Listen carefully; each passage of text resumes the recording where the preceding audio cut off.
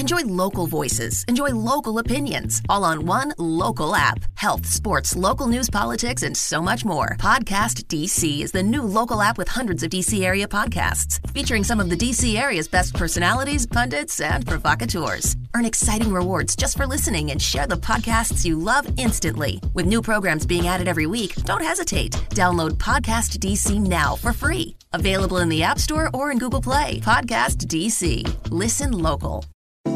Say It Loud Network and Mean Old Lion Media presents The History of Being Black.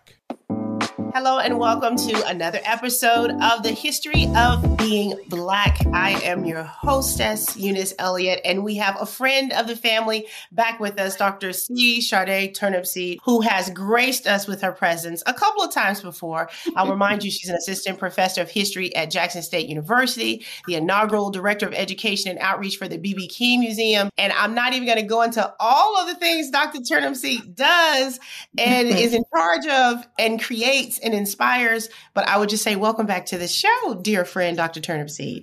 Thank you. It's so good to be back. We always have the most delightful and enlightening conversations with you. And we recently experienced a new federal holiday. And I remember we spoke about it a little bit on the front end, and in addition to a lot of other things that you have been a part of making happen here in this country. But when we talk about Juneteenth becoming a federal holiday in 2021, what did that make you feel when the official announcement came down? Oh, it truly was jubilation. And, just happy to be recognized in that way. For the work, again, it's our ancestors that we are acknowledging here and the contributions that they have made. That's what makes me feel good, is that, finally we're moving in the direction of saying thank you to those Africans who worked so hard. Again, the word here in the Mississippi Delta, the word is from kin to can't, or the phrase is from kin to can't, who worked their entire lives from kin to can't. And that means from can't see in the morning to can't see at night, every day except Sunday. And what did they get in return? I mean, even when we speak on Juneteenth, for example, the only reason why the announcement was delayed, to many parts of the South, and particularly in Texas and Galveston area, where the word came in on June 19th, 1865,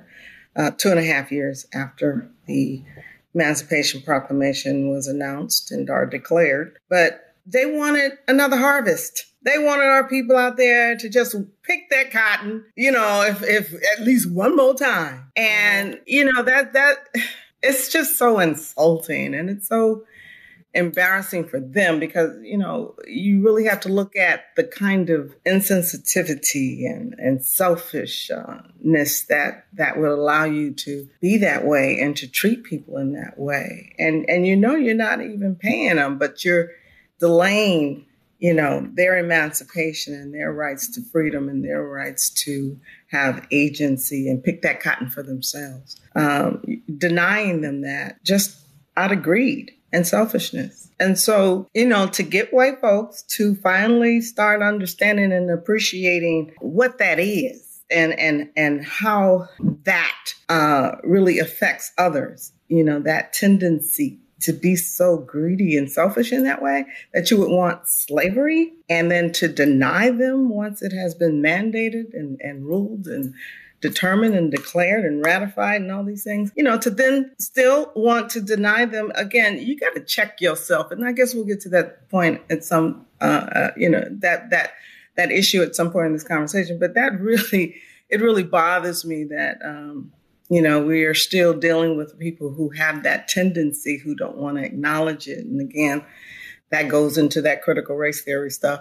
But, again, another subject for another day. But I did feel very overjoyed, happy. And I was particularly happy because Miss Opal Lee, that 94-year-old lady who President Biden took a knee and bowed and kissed the hand and did all kinds of things. And I think that he should award her the Presidential Medal of Freedom. That's the next move. I think, because she's a part of our committee. She's a core part of the National Juneteenth Observance Foundation, which is our committee. So she represented that whole movement to get this holiday, as was envisioned by Dr. Ronald V. Myers, who was a medical doctor here in Mississippi, actually. And he initiated the idea for a national holiday and traveled the country and, visited the Capitol and tried to get this become a holiday during Barack Obama's era and the whole deal, But he passed away before the holiday was initiated. He passed away about 3 years ago. And so I think, for all of us who have been working, and the organization itself, the NJOF group, have been working for over 30 years now to push for this piece of legislation. So yeah, collectively, we were jubilant. We were overjoyed. We were very happy. Well, congratulations, first of all. But let me ask you about or if you've seen some of the feedback from people who, say, did anybody ask for Juneteenth? We want reparations, or we don't want that. We want this. How does that make you feel when you have been on the front lines working so diligently for this commemoration of this date? When you hear that in 2021, some of the feedback people were offering? Yeah. It's kind of typical, really. I mean, that's our problem, right? Even though it was a great thing to happen. And typically people are, I don't have a problem with Juneteenth. It's just that we don't, see why it needs to be a holiday. I don't know. It baffles me sometimes because so you want to have December the 6th, or you want to have your state where your people were emancipated, that be celebrated. Or are you you're just saying that it's historically incorrect, the facts, but it's not. General Granger and the United States Colored Troop did actually come to Galveston on 2 days before June 19th and made the announcement on June 19th and emancipated those Africans. It's symbolic, okay? And it's okay, that kind of captures the narrative in a way best documented. And the people of Texas has taken it on themselves to celebrate in a big way and have really dispersed that energy throughout the rest of the country, where everybody is celebrating and acknowledging Juneteenth as a day of emancipation, a day of independence, on and on and on, all these different days. And now it's a holiday. It's okay. It's okay to celebrate and acknowledge that. Well, it's symbolic of all of us. And as a historian, again, you can now move from here and tell all those other emancipation stories, which must be told. It's probably the best script you could ever write, talking about your particular historical knowledge of your people and are the communities that your people were in. Galveston represents the collective we. Again, that's the typical thing that I hate to even talk about is our dysfunction and our unwillingness to come together and work as one. When you say all of the different emancipation stories, for sure, I know that with it coming, Juneteenth recently coming more into the national conversation, especially last year and then this year with it becoming a federal holiday. I know the folks there with Freedom Park and, they had already been commemorating and celebrating it there. How would we go about even learning all of the different emancipation stories? Because I think in general, the little bit that is taught is the Emancipation Proclamation. And then I think several people who last week were talking about Juneteenth, they usually do kind of just lump it all in and say that was the day the slaves were freed. How do we make sure the story is being told properly? And how do we find a way to tell all the story? Again, that's an opportunity for us. That is the thing that, again, confuses me. It's like you're spending so much time with the negative stuff, and wanting to tear it down. We worked so hard to build this thing up. We got it done. Celebrate it. Acknowledge that this is a feat. This is a triumph. This is something that only marks the first step. So what's the next step? So what story do you want to tell and celebrate and perhaps get a holiday around? There are so many sheroes and heroes along this journey of emancipation.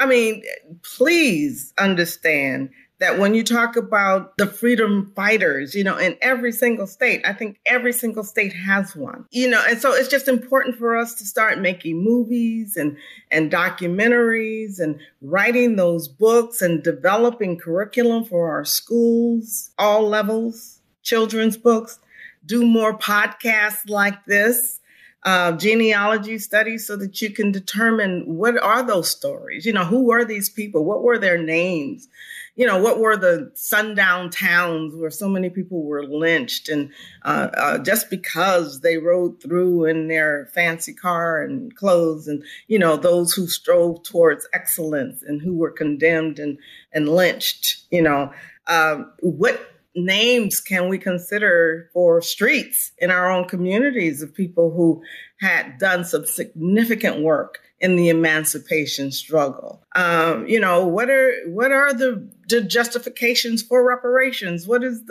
How do you reclaim that generational wealth? How can you make the case? And it needs to be a collective we. Again, just figuring out how to just pull all that information together. It only makes the case stronger when you do. And so I think that's one of the beautiful things about NJOF is that it represents all these different states throughout the country. It's not just one community. It's not just about Galveston. Doc Myers is from Mississippi. You know what I'm saying? So he actually was just doing the work of Juneteenth and what it symbolizes. And so I don't know if people are, struggling with their quest for fame or their own insecurities about stuff. I don't know why.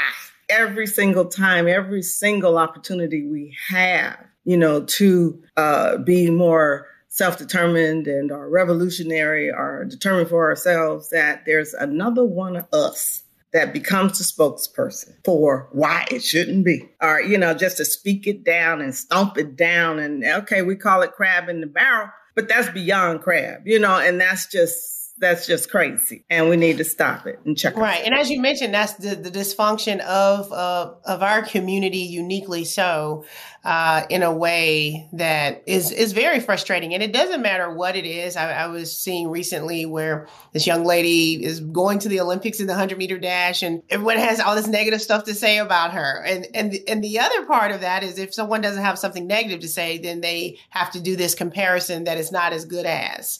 And we see that a lot in sports and entertainment, but it's not as good as, and it's all in the same community. So yeah, unfortunately that's quite pervasive whenever someone gets a win. But when we talk about winning, and again, congratulations in the work that you've done, and to have that moment last week, to have it officially declared a federal holiday, and all of the people you've worked with, what do you then, or have you even thought about what's next or what's now? Because obviously there's, as you mentioned, so many stories to be told, but what's next on the agenda for you? For me, I've been thinking deeply about that. It's really, Juneteenth is the beginning of our independence, I think, season. And it should be something that we work towards now, perhaps creating opportunities where from June 19th to July 4th, there's all these wonderful ways to come together, just that season of emancipation, if you will, and an opportunity for us to, extend the notion of what it means to be a free, emancipated, independent people. Every weekend, we can do all kinds of wonderful celebrations, and it's summertime anyway, with that being the theme. And eat more barbecue, get out there. Right. Every week we do barbecue. Right. And have a reason, to truly come together as family, as community, as church folk, as politics, whatever. But just use this season between June 19th and July the 4th to celebrate the independence and emancipation and that free spirit that embraced so deeply and so well here in America. What does that all mean? And it could be a wonderful, again, season to inform and educate and share all of these different stories that we need to hurry up and learn about. And I, did this just actually today in preparation for this podcast, just started thinking about reparations and what all these different R words, signify. So you start talking about reparation, and there's retribution, there's return on the sweat equity investment, there's a reawakening, a revenge, repatriation, reprisal, reckoning, refund, reimbursement, recompense, restitution, remuneration, repayment, reinstatement, restoration again, reclamation again, to reestablish our historical Black townships and return to our traditional greatness and reclaim our collective sanity. Wow. That's good. You did that. What? I mean, let's just go on and go deep into reestablishing these historical Black townships, understanding how Tulsa happened, how Mount Bayou came into existence, all of these wonderful places that our ancestors built coming out of slavery. And we done let each one of them, every single one of them, fall down to the ground. And I hate to put the onus on us because white folks had superior weapons. And that's the only reason why they were able to crush, kill, and destroy most of our movements and our establishments and the townships that we have. But to reclaim those and to restore those on purpose and really be about building community, on the very soul that our ancestors cried, bled, sweat to build. I think we would have the muscle, the might, that spiritual power to do it if only we understood. And I think that's the thing. The understanding, I think, is lost. Yeah. When you say the all of the amazing R words, I think the one obviously most people talk about, sometimes with no real basis for their argument beyond reparations, it's like, I'm Black, I want reparations. Have you ever thought about how reparations could work? Yeah, I have. And I challenge my students because, I teach African American history and American history and world history, but then all of that's coming through an African lens, period. But we always deal with, what does reparations mean and how should it become manifest in your lifetime and how? Because grandmama done did the work, so they done passed the baton to you. It's on you to collect the debt, because I see it as investment. It's the return on investment. It's which is another R word, right? The return on that sweat equity investment. How do you claim it? What is it? It should be free education, in my opinion, all the way through medical school, just like they do in Cuba, But to be able, as long as you keep the grades, you're good. You could keep going. Yes, we should have free health care. I don't think Black folks need to be paying taxes, for the next 500 years, quite frankly, the equal measure, maybe, 450 years or whatever. But the thing is that we should not have to pay taxes. And then I, for one, as an African woman, feel as though we don't owe America. We don't owe you a damn thing. And we really need to embrace that with courage and understanding of the contributions we have made. We are the life givers of this country, if not the world, as African women. But then, when you really start studying this, what we went through during slavery and how we were used as just breeding like animals, and reparations means restoring us to our historic greatness. We're the ones who built the pyramids. We're the ones who built all of the great societies and sciences and religions of the world. So restoring us back to our traditional greatness is probably impossible, but still there should be an effort, because I just felt, at this point, they haven't even said thank you. Right. Well, that's such the idea that you just gave. I think when people say reparations, they're looking for a check to be cut. But like you said, the value on us not owing this country anything else because our ancestors have built and paid all debts moving forward. Well, even if it's as much as we don't pay taxes, the education, being able to matriculate as far as you can for your talent and ability and work. I think those are amazing ideas. I think about, when they gave the reparation checks after World War II to the Japanese that they had in the camps in California. They just, came up with some numerical number. I think it was like 20,000 or something. And that it seems like there's never even been an attempt. It's like, it's a word that seems so radical and obscene to people when it's spoken. But I think in the way you just laid it out, it's obviously quite doable. As even a start. I think as far as generational, I've thought about reparations and how could they start? And it's, to me, it's that thing of all those places that's documented where the U.S. government or cities and states exercise eminent domain to take Black communities and Black commerce and just take it over. Start there. You have their names and documentation of who owned that before you took it. Yeah. And if we're going to come up with a figure, we're going to start at about $9 trillion. We start there and negotiate up. Really, because it's like, you owe us the world, period. Right. And they know that. That's why they shudder to think, oh, God, we could never repay you. Right. But make an effort. Exactly.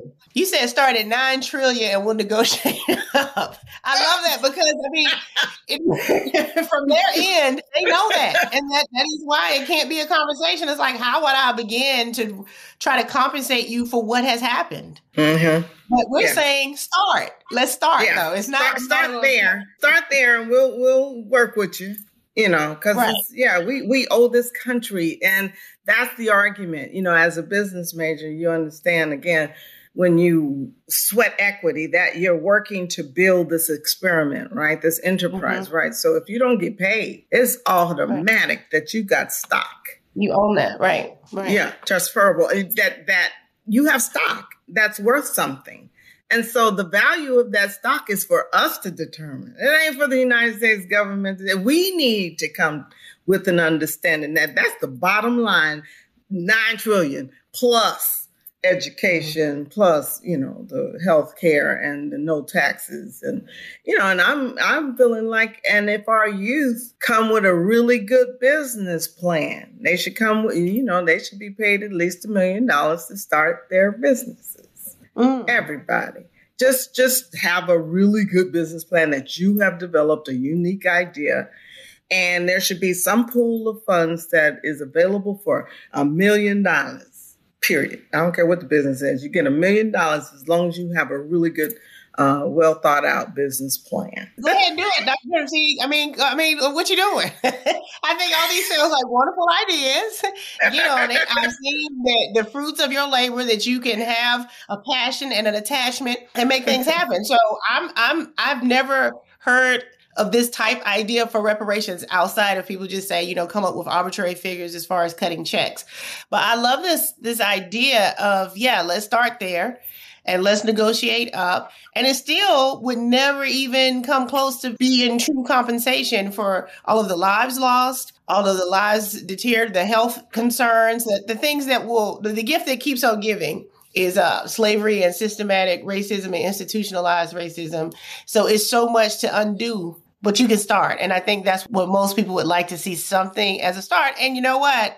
We'll still have people being mad about that too. But I wanted to ask you, I do know that. But I wanted to ask you something. I just thought about with Juneteenth and with the soldiers coming to Galveston to tell those particular slaves that they had, in essence, been freed 2 years prior. Talk to me a little bit about what you feel is the mindset. Like you told me, it was just so they can use this free labor for the next harvest. And I'm here in Alabama, and it's just been confirmed last year, 2 years ago, that the Clotilda was the last slave ship to reach U.S. shores after slavery was abolished, quote unquote. And so we have these moments that are documented of just treacherous lies to people you have already stolen and captured and enslaved. And then you still had to keep going and doing more. How do we process that? As you talk about the trauma that we've all suffered and trying to get our sanity. So even in the commemoration of it, the root of it is infuriating beyond slavery. Yeah. I just think it's important for everybody, not just African people, to know thyself. White folks need to know thyself and understand that it's something, I don't know if it's genetic. I'm not even going to go that far. I'm not, a scientist in that regard, but there's a tendency there. Everywhere they go, it's that same tendency. Crush, kill, destroy, and or abuse others and steal their stuff and claim it and rename it. And, we used to have that saying, Black folks can't have nothing, because white folks always stealing everything. And putting a brand on it, their name, renaming it something else. And we then end up, acquiescing and going along with them because we don't want to fight them. It's like we are that kind of very special people, and it's uniquely suited in a way that allows white folks to get away with a lot because of our nature of just being so open and kind. And they're the complete polar opposite. In all ways, I've seen recently, I don't know if you're on TikTok or waste as much time on, but TikTok has a thing where Black creators are now not creating just even dances to new popular songs, because what would happen is the white folks would then take the dances and then they would be on the Tonight Show doing the dances that the Black creators weren't even credited for. So it's like a new song out, and it's like this little protest of, we're not going to make up a dance to it and let's see what y'all do. And they've been able to do nothing. Okay. And those moments of these young people are getting it. We're tired of creating and someone else putting their name on it or doing it, and it's a novelty that they do it so well when they didn't create it. Whether it's and it's everything else. The tragedy is they know damn well what they're doing. They're doing it on purpose, so that way, they can, like in soul music and every single thing, they'll study your music, they'll study jazz, they'll study reggae, hip hop, boom, boom, boom, boom, and then they become the superstars and they make all the money. And they're doing it with blues right now. Like you look around and think, oh, white folks created blues too? And they getting all the awards. And, I was on the foundation where they brought in, instead of having adjacent to the blues music and blues musicians to get the awards, they then brought in rock. I said, rock? Wait a minute. What happened to soul and gospel and jazz and all the things that the hip hop even? How you going to leapfrog all of them and bring in rock to be adjacent to blues awards and blues music? So you done set up this foundation to award your own people on the auspice, on the backs of us again, so it's in every single way, white folks know what they're doing, and they're doing it on purpose. And then we so kind and so nice and so. Dr. Turnipseed, I have quoted you several times from one of the other times you visited the show. You said once before, you have a theory that because we are the first people, we have this unique attachment to humanity that white folks don't have. I remember you said that, and it struck me as that makes sense. That because and it's displayed, isn't it? It's displayed in every walk of life, every single thing. And I think I even said before too how I challenge my students every single year, every single class. I said, you tell me what talent, skill, expertise, or profession is there whereby Black folks ain't at the top or the best at it. When they master it. And when they've had the economic ability to learn it, have the education and the resources available to really master that thing. Name me a skill, a talent, an expertise, or a profession where that's not true. That when Black folks master it, drop the mic. It's over. Well, when Black folks master it, it's time to change the rules. That's Simone Biles. Yeah. When Black folks master it, ain't fair no more. That's it. And so here's the thing. It's like we're the best of the best at everything. That includes being a knucklehead, because you ain't seen no knucklehead better than us when we want to be a knucklehead. True. Or the best of the best, or Nelson Mandela types or whatever. And so what then happens is, they study us and try to master our mastery. And then we off creating something else and say, okay, you got that. Then I'm moving on and doing something different. Right. Because, we got it like that. And so it's just, they know that about us. We forgot that about us. And that's what we need to reclaim. And that whole reawakening and that consciousness of knowing thyself is critical. And they have to also know themselves so that they can stop doing what they're doing. If they really want to grow and evolve in this humaneness or this human family and really be a part of it and not feel like they have to control everything and like I'm the supreme and powerful and almighty. No, you're not. You're not that special, white people. But we are. And I can say that in all honesty. And it's true. It's true. It's true. My mom calls us the magical Negroes because that's how we're consumed. It's like, what is this magic? Yes. they just come with. Oh my God. I just wrote a little script for TED Talks.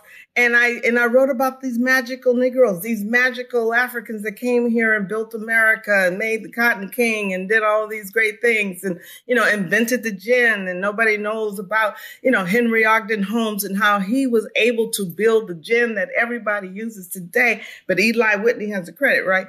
And so it's just how all of that happened with these magic people. And a TED Talk said, oh, can you take the magic people out? I was like, okay, I know what I need to do. And that is write my own children's book about these magic people. Right. Right. They don't want to use the magic people. We need to use the magic people and not be dampened by their insecurities or whatever of us claiming that, and embracing that magic. And so, just because you don't want to see us and you're not going to invest in us saying things like that, that's where we're supposed to step in and take it to the next level and own our truth and our magic. There is some recognition of when you say they need to know themselves. I think they do know enough that they don't want us to learn. I think there's one to have the other conversation about critical race theory or just even have the truth in elementary school books. I think they know enough about themselves that they don't want to talk about it. I think that is where the insecurities come in. Eunice, you know what? I really honestly believe, okay, this is another project, but I really believe we need to start a commission called the Harriet B. Truth Commission. And that's Harriet Tubman, Ida B. Wells, and, Sojourner Truth. But the Harriet B. Truth Commission, where we just document all the atrocities of white folks against Black folks, our people of color. Who has that kind of time, Dr. Turnipseed? I know, right? Just even starting it, I know. That's such a huge, it's so... I know. As soon as you said that, I'm like... It's like, let me help y'all out here. Let me just, just list them all. And it's like, okay, now research that, study that, and heal yourself. I know. Dr. Turnipseed, I want to thank you. We're going to wrap up this particular episode because we all need a healing. I believe it's true. We all have been sick, but the root of all of our sicknesses still go back to white folks. It's crazy, isn't it? And I'm so sick of it. Like Fanny said, I'm sick and tired of being sick and tired. Congratulations again on all of the work you have done to help get Juneteenth to the forefront, now officially a federal holiday. I'm looking forward to all of the work you'll continue to do. You have a lot of other projects that you are still working on that have really changed a lot of the communities that you're a part of there in Mississippi. Also, I think you were one of our first guests to talk to us about the Gullah Geechee people. And we've had other guests on to talk about that. And so we were like, Dr. Turnipseed told us. So I want you to know that we talk about you often and we quote you often. And we really do appreciate your experience, your background, and your energy and passion of talking to us about the history of Black folks. Now, we generally ask for an action item at the end of the episode for our listeners to feel galvanized to move forward. I feel like you already said one, but if you want to say another one or a different one, but you said something halfway through that I thought that's the action item. Let's see what you got. Okay, what's that? What was that? You said we need to tell our stories. And there's stories in our communities. There's streets that need to be named after our heroes. There's stories in every community, in every family, in every state. And we all need to start telling these stories. And it's not about looking for someone to tell our stories. And it's not about tearing down somebody whose story is being told. Right. That's what I heard you say. And on that note, I'm a public historian, and what a public historian does is we build museums, historic sites, those monuments you see all over the place that always telling the story of white folk, again, only because we ain't doing it. So our action item really needs to be for every single community, find a place an event, a person that you can recognize and put on a marker, just tell their story in one paragraph. Just why were they significant to this place, to this moment, to this environment, and we need to be reminded that we are a great and mighty people. We truly are. And it's just not been told. So we forgot. And, our historic memory is waning because we haven't been reminded. So we need to have these stimuluses in our communities. Every single community needs to have a historical marker in place telling the story of somebody. And we just put one up for for Fannie Lou Hamer. I think I told you guys about that last time in the courthouse steps. And so we're working on the next one for the postmaster, the first Black woman after Reconstruction, who was the postmaster. And there hadn't been another one since until the 2012 or something like that. So for that whole stretch of time, over 100 years, so tell the stories of people like that who did some phenomenal things in those times when those kinds of things just weren't happening. So the kind of courage and the determination and the intelligence and all the ingenuity stuff, and the spirit of the ancestors, again, just working through us, if only we embrace it, if only we allow it. So, yeah, we need to be in tune and in touch with our ancestors. That's who we are. That's who we be. And that's where our magic really lies, in the realm of the ancestors. We can drop the mic on that, Dr. Turnipseed. Thank you so much for that. Again, thank you so much for always blessing us with, it's really your energy. And more than likely it's because you are channeled to the energy of the ancestors. You bring it to us. And so we love you and appreciate you for doing that for us and all of the work that you're doing daily. Hopefully you will continue to be a friend of the History of Being Black, because we're going to ask you back. You better. I can promise you that. If I can't tell you nothing else, I want to be a regular, continuing person. We got this on tape, Dr. Turnipseed. That's funny now. I just talked to you last week. But we really appreciate you. Hopefully everyone that is listening to this episode has felt the energy through whatever platform you're listening. Make sure you subscribe and like the podcast and get moving. We got stuff to do. #be the change. You can do it right there on your street in your community. That's what we're going to do. Yeah. Thank you, Dr. Just holler at me if you need help. So, okay, there we go. Okay. We're going to do it. We'll talk to y'all next time on the next episode of The History of Being Black.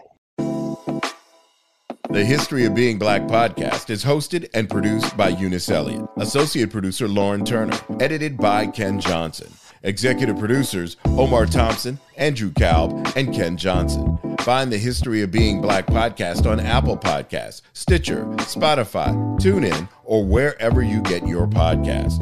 The History of Being Black podcast is a Mean Old Lion and Say It Loud Network production.